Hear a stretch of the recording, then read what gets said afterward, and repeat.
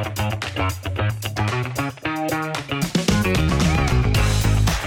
bear has arrived, but so have reasons for hope.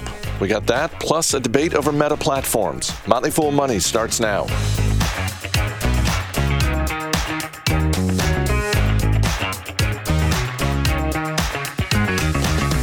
I'm Chris Hill, and I'm joined by Motley Fool senior analyst Jason Moser. Happy Monday. Hey, happy Monday indeed. It's not really a happy Monday in the stock market. Well, we're trying to instill some positive vibes, Chris, right? Positive vibes only, as Big Cat might say. That would be great, but we also need to sort of recognize what's happening in the market. And what's happening, The headline is appropriate. The headline is, hey, the bear market for the S&P 500 is officially here. We've got a couple hours before the close of the market today, so maybe it pulls out of the nosedive. But let's just, for the sake of this conversation, let's assume that it doesn't. And we're actually officially down more than 20%. Where do you want to start? Because I hear the comment of positive vibes only, and yet you and I were talking earlier today in the office, because we're both in the office today, which is great to see. Yeah, it feels good. But we were talking earlier today about the amount of negativity, just the sentiment, all of the commentary, the analyst notes coming out. And we'll get to at least one stock that's taken a turn for the worse recently and sort of the negative views on that one particular stock. But just in general, there is so much pessimism, Jason. And it's hard in times like this to feel good as an investor, and it's hard to feel like, okay, now I'm going to be proactive. Even though we know historically, this might be a pretty good time to start looking for ways to deploy cash into the market, even if you're just doing it through index ETFs. Yeah, I mean, it is clearly a painful time, right? I mean, I want to make sure people understand that. I mean, I started out by saying positive vibes only. And of course, you want to do everything you can to try to view things from a glass half full perspective. It's really difficult, though. And it's difficult for us, too, right? For you, for me, for those of us that really we do this for a living. I mean, I'm right there with you. I mean, my portfolio is taking a big hit, just like everyone else's. Now, I mean, it is a portfolio that I've had for a long time. I've had the good fortune to be able to be introduced to foolish investing many years ago. So I've built a diversified portfolio focused on businesses, right? Taking that business first mentality and being an owner in those businesses. And so over time, and I've said this before, the longer you hold these well diversified portfolios, the easier these stretches are. And I mean, this isn't the first bear market that you or I have witnessed, and it won't be the last. For some out there listening right now, it is. And it's very understandable that you're feeling some sense of doom, right? Some sense of, oh my God, how is this ever going to recover? The fact of the matter is that history tells us it's recovered every time, right? I don't know when, right? We're not really in the business of market timing, but these markets do recover. It just takes time. And so you keep that in mind. I mean, bear markets absolutely can be painful, but there's some interesting Ned Davis research out there that hopefully puts this into context. If you look at the last 92 years of market history, bear markets have comprised only about 20.6 of those actual years. And so if you put that into percentages, stocks have been on the rise for 78% of the time. So overwhelmingly, folks who take the longer view, who continue to invest, who stay invested, benefit from that, right? You're benefiting from the fact the statistics tell us, I mean, the numbers tell us that overall, for the majority of the time, stocks are helping us, not hurting us. Now, that doesn't really do much for you right now in this moment. I know it's painful, but I think you made a good point there. This is a point in time where you have to start looking at some of these opportunities out there and thinking, hey, you know what? Maybe this isn't a bad time to consider putting a little cash to work slowly. And I want to reiterate that because that's what I've been doing myself.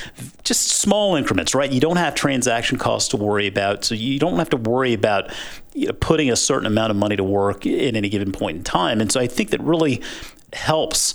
You can take this slowly, right? And so I would encourage folks to consider just invest slowly. But this is the time where you need to start really considering putting a little bit of that money to work periodically, whether it's just through dollar cost averaging, whether it's through your retirement plan where you have money that's contributed every paycheck. Continue doing that, because the numbers tell us in the long haul, over the long haul, this works out, right? These markets do recover. It does take time, but these are the times when opportunities do present themselves. And just one last thing on the pessimism, because I think this is one of those things that's important for us as investors to remember, is that part of the reason there's so much pessimism is because the people that we pay attention to the most, and that is the executives and their teams leading the companies that we are watching, that we are part owners of the business. The Jamie Dimons of the world are, I don't want to say he's being pessimistic. By his own admission, he's being very conservative. So part of the reason there's so much pessimism is because companies are coming out with their own guidance and they're saying, hey, look, we're shoring up our balance sheet. We're ratcheting back our expectations. We don't want to get in a position where we're being overly optimistic, because this is not a situation where anyone who does that is going to be rewarded. Yeah. I mean, I agree with the taking the conservative approach. I mean, it is always worth remembering, as bad as it feels, it can always get worse. If you look at the current status right now, I mean, we're looking at year to date. You've got the NASDAQ down about 30%. You've got the S&P, like we noted, entering bear market territory, down 20%. That's not to say it can't get worse. Again, going back to that Ned Davis research, stocks lose 36% on average during a bear market. Now, you contrast that with the fact they gain on average 114% during a bull market. So clearly you want to be a part of that bull market. But in order to do that, in order to be a part of that bull market, the cost of doing business, so to speak, is to endure times like these. And honestly, when you look at that gain, that average gain of 114%, you can absolutely outperform that by being opportunistic during times like these, during a bear market. So something worth keeping in mind. But I do absolutely agree. Taking the conservative approach, shore up your balance sheet. Cash is a great thing to have right now, and you want to put it to work slowly, right? There is no reason to go all in, because there is a lot going on in the world right now. And there's a lot of stuff that's really out of our control, right? You hear talk of inflation in the White House and the Fed, and how everybody, how can they not control it? I mean, there is a lot of stuff going on in the world, and there are a lot of things that are just frankly just far out of our control, right? There are just certain things that are just far out of our control that we don't really have any say-so in the matter. And so you just have to be able to endure times like these in order to reap the benefits. And for folks who are feeling like they're losing a little bit of sleep at night, or, they just don't feel comfortable in a market like this, I mean, this is a great time to consider adding some of those diverse types of index funds or ETFs, because that really does help smooth out the bumps along the way. I wanted to get your thoughts on DocuSign, and we talked about it on Friday's show. There was a big drop in the stock on Friday after their latest earnings report. Emily Flippen, and I'll paraphrase what Emily said, but it was basically, I think I asked her, like, hey, the stock's down 25%. Is the business 25% worse?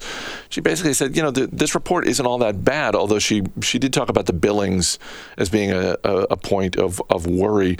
This is on a day when the S&P 500 is entering bear market territory, so it's not like DocuSign's drop today is against the backdrop of a day where everything else is in the green. But the stock's down another 10% today.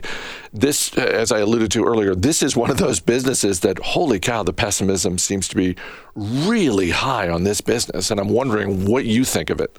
Well, yeah, the pessimism is high. It was high not all that long ago, too, right? And the stock had recovered a decent bit going into this earnings report. The earnings come out, and the stock plummets again back to levels not seen since, I think, several months ago. And so you sort of keep that on the perspective there. I am a DocuSign shareholder. I've recommended the stock here. I continue to be optimistic about it. I am not selling any of my shares. I think when you look at this quarter, management met their targets first and foremost. And so that's the standard I always look to first and foremost when I go through these earnings reports is management doing what they say they're going to do. And in this case, yes, management is doing what they said they're going to do. Now, I think the market's reaction, and rightly so, in regard to the billings number, right? There was a little bit of a revised billings guide. That's not great, but it's certainly understandable given the state of the economy. And something I also called out in the call, management noted the employee attrition. That's not a DocuSign specific problem. I mean, you've got a lot of companies out there today, particularly in this tech space, right? I mean, we know that a lot of these companies, they use equity, right? They use stock-based compensation to bring talent in to try to build up that workforce as they continue to grow. And a lot of these companies have witnessed just tremendous pullbacks over the last year plus. Kind of, they're giving back all of those stay-at-home stock gains, right? I mean, DocuSign was one of those companies that really benefited from that tailwind. We knew, I mean, when DocuSign was closing in on something like $300 a share, or whatever it was, it just clearly was way ahead of its skis, right? It just didn't make a lot of sense. Now, with that said, I mean, the business continues to perform very well, but when you look at that billings guidance, I mean, you've got higher attrition within the workforce. Part of that is attributed to the Great Resignation. That's continues to play out as people go looking for other things. But also, I mean, employees continue to pursue other options. When you bring folks in on that promise of equity, and then that equity tanks, you start to see people saying, hey, you know what, maybe I'm going to go somewhere where my compensation is a little bit more guaranteed. And so what that ultimately does, their pipeline slows down. And that's ultimately what billings comes down to, right? It's a pipeline thing. And so it's not to say that DocuSign, the business, is suffering. I mean, when you look at the actual business itself, I mean, they grew revenue 25% from a year ago. It's a full-on subscription business. That was up 26% from a year ago. And if you look at international revenue up 43%, that makes up now 25% of the total business versus 21% just a year ago. They're maintaining that net dollar retention rate that was 114% for the quarter, well within that range that they target of 112 to 119%. And they continue to bring big customers in, right? I think the customers with greater than $300,000 in annualized contract value, that grew 32% from a year ago. They now have 886 of those customers. And then top it off with just this expanding partnership with Microsoft. I mean, I think that's a partnership I don't think you want to underestimate, given Microsoft's position in the enterprise world, well beyond just consumers. But I mean, Microsoft's position in the enterprise world is tremendous. And so, you know, we talk about billings with businesses like these. Billings can often be lumpy. They can be timing related. They can be sort of short-term noise that create some opportunities. I would not look at this billings guide as a sign that the business is in trouble. I think management is taking the sensible, more conservative approach. But they have a very good track record, really, of growing this business and meeting their goals, and they remain confident, as they say, that they're on the path to becoming a $5 billion revenue company, which would make it, better than 2 times as big as it is today. So I continue to hold my shares regardless of this pullback, and it certainly seems like for folks who are interested and don't own shares of this company yet, this is a very good business, and perhaps this is one of those opportunities that's presenting itself. One more thing before I let you go, I view this as a positive, just like on the surface, but also underneath the surface. Coca-Cola is teaming up with Brown-Forman, which is the spirits company behind Jack Daniel's. They're going to be making a Jack and Coke cocktail in a can. It'll launch later this year in Mexico, and the plan is to roll it out to other markets, presumably either late this year or into 2023. This is the 4th alcoholic drink in Coke's portfolio. I'm tempted to ask, why wasn't this the first in their portfolio? But all kidding aside, Jason, I think this is a really interesting development, both for the Coca-Cola and Pepsis of the world, but also for the spirits companies. I think this is this might be sort of the next big wave in the way that hard seltzer was maybe 2-3 years ago.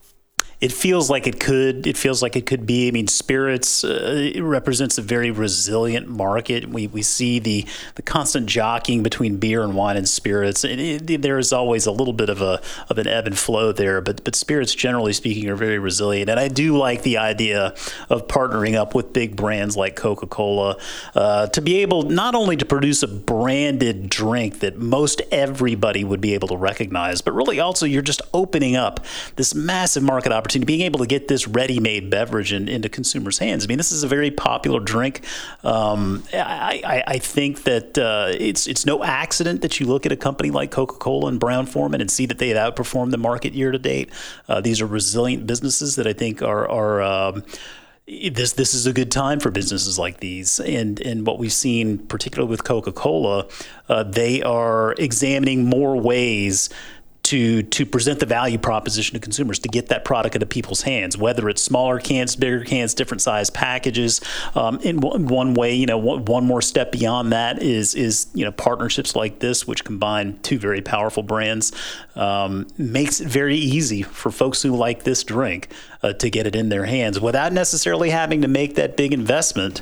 And I say big, of course, that's relative. But I mean, if you want a Jack and Coke, you got to go to the liquor store, you got to go to the groceries, you got to do all this stuff to kind of make it happen. This certainly simplifies it, and so I could see where that would be attractive for fans of the beverage.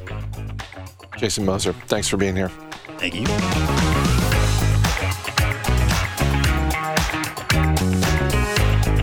Next up, we've got a bull versus bear on Meta platforms. Shares of the business formerly known as Facebook are down 50% this year. So has the stock been beaten up too much? Or is Meta Platforms in the bargain bin for perfectly valid reasons? With more, here's Ricky Mulvey. Welcome to Bear versus Bull. The company today we have is Meta. Joining us right now, Nick Rossolillo and Jose Najarro. Good to see you both. Good to see you, Ricky. Thanks for having me on today. Yeah, I'm pretty excited. Thank you for giving us the opportunity to kind of have this showdown. All right, let's start with the bull case. Jose, take it away. Yeah, so first I want to say the first bullish case that I see for Facebook right now is just the financial strength that they have. Financially, this is a company that has great numbers, even with the strong investment push that it's doing right now. Just a quick look at numbers, for example, cash flow. Most recent cash flow from operations was about $14 billion versus a $12.2 billion a year ago. So we see some strong growth there. Obviously, that cash flow doesn't really kind of account for some of those CapEx that is kind of doing this most recent quarter, but still, free cash flow in the most recent quarter was around $8.5 billion versus $7.8 billion a year ago. So we can see strong, healthy cash flow coming in from the business. If we take a closer look at that balance sheet, they have roughly about $14.9 billion in cash and cash equivalents and $29 billion in marketable securities. And to kind of top it all off, they have no long-term debt at the moment. So we saw that healthy cash flow, that strong balance sheet. And right now, in their most recent quarter, they did see a revenue growth of about 7%, even with numerous headwinds this company was experienced. Some of those headwinds were like the iOS changes, the e-commerce slowdown, supply chain, and kind of the macroeconomics affecting the overall market right now. So personally, I believe that 7% growth was still pretty impressive. If we kind of take a closer look at the second reason, I think this is that eyes continue to be on its platform. And for this being an advertisement mainly business, that is super important. They did show that in their most recent quarter, family daily active people was 2.87 billion, and that was up 6%. Family monthly active people was 3.6 billion, and that was also up 6%. One thing I do feel we hear a lot is Facebook is pretty much one of those dead social platforms. No one uses Facebook anymore, but they did see Facebook monthly active users still saw a growth in the United States and Canada. Even if it was a small number, it just continues to show the strength of their main platform, which is Facebook. Just to give a quick number, right? 263 million monthly active users in the United States and Canada this most recent quarter. That was up about 1 million compared to a quarter ago and up about 4 million compared to a year ago. So we're still seeing that growth in users and in such a developed, one of their most developed market at the moment. Not only in the United States, they also saw growth overall on Facebook monthly active users, both year over year and quarter over quarter. The other thing on their platform, they are improving their platforms to fend off competition. We have seen a lot of talks of them doing things like Facebook Reels, Instagram Reels. They are kind of moving more into the short-term video, into the long-term videos as well, and kind of incorporating stories. One thing I am seeing very frequent on the news right now is they are creating new tools to kind of make those creators using the reels, the short videos, and all those stories better. So most recently, they did announce that they're kind of adding things like audio stickers where creators can interact with their users or with their fans a little bit more. This is, at the end of the day, going to drive more content to their platform. The final reason is probably my favorite reason, and this is their investments in emerging technologies. This is a company that in the next few years is going to be investing in artificial intelligence, in data center, augmented reality, and virtual reality. So first, I just want to show how does artificial intelligence help. First, and more importantly, it helps combat that changes of iOS. This is a company now, because of those iOS changes, is getting less data from its users and is able, and due to that, it's providing probably lower metrics on its advertisement. With artificial intelligence, it can kind of improve that trend. It can improve the advertisement metrics, and at the end, improve the solutions for its customers. The second thing is artificial intelligence can help improve suggestions on what users watch or see. This overall improves the kind of experience for a user, improving retention rate. The more time you're in on their platform, the more ads they're able to hit you in with, and the more money they make. Next, data centers. How is data centers going to help? Again, this improves experience by investing in data and networking infrastructure. Who wants to go onto Facebook or Instagram or other platforms and watch a slow video? With them kind of investing in networking and data centers, is going to make sure that, hey, when you're watching a video on their platform, it's not going to slow down. Again, when you have this kind of improved experience, you're going to also improve the retention rate. With those retention rates, you're also going to see the growth in kind of the advertisements that are being hit.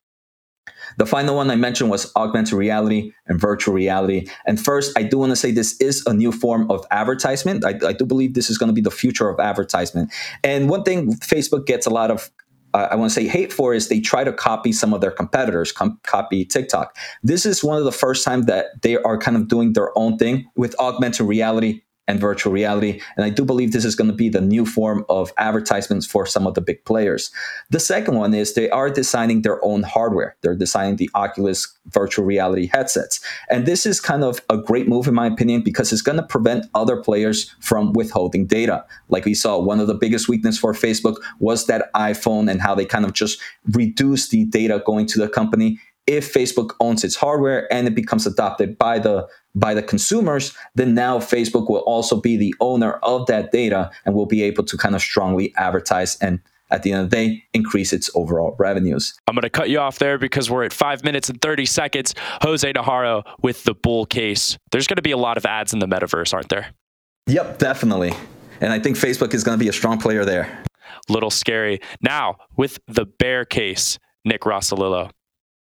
I hear you, Jose. Those are good reasons to be a bull on Meta or Facebook, whatever we want to call it these days. So coming from a long-term Facebook/Meta shareholder, I've got some serious doubts about this company at this point. Let me break it down for you.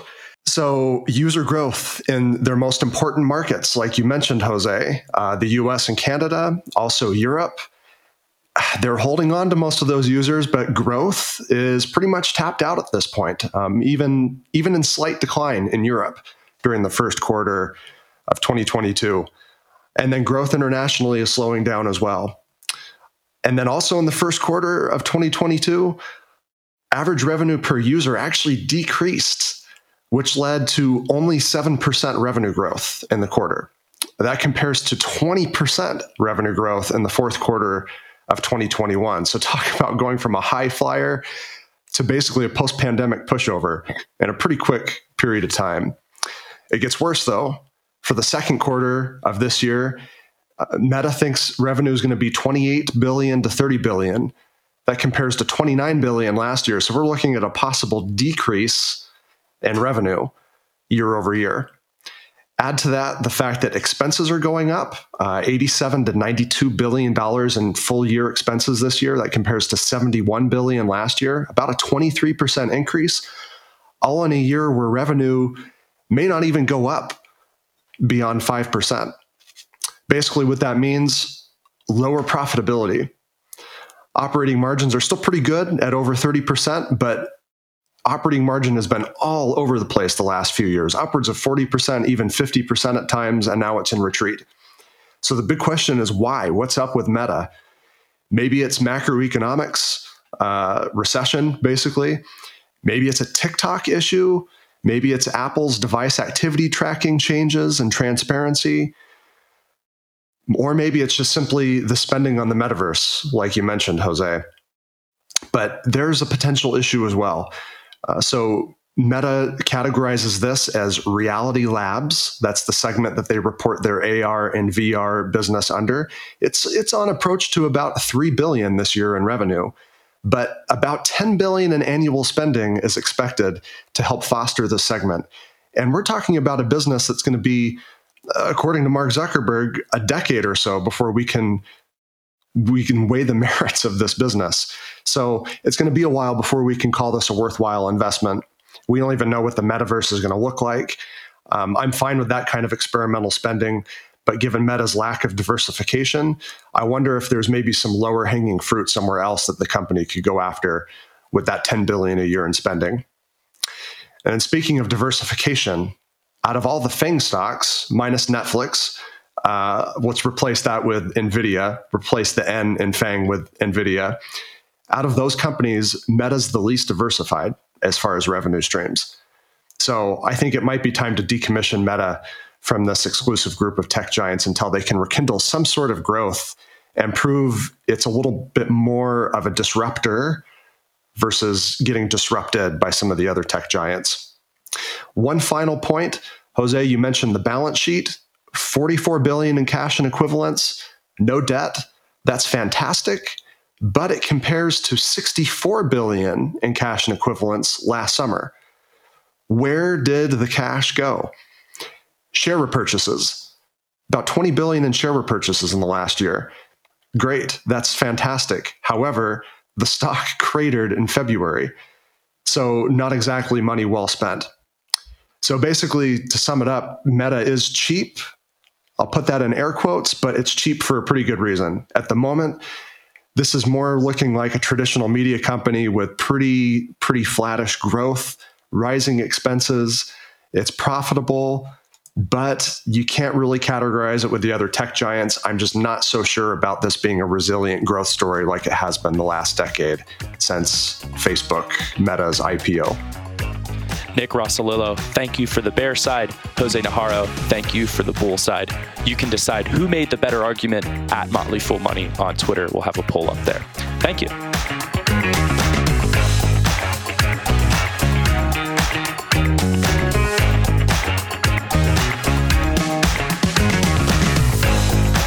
As always, people on the program may have interest in the stocks they talk about, and the Motley Fool may have formal recommendations for or against, so don't buy or sell stocks based solely on what you hear. I'm Chris Hill. Thanks for listening. We'll see you tomorrow.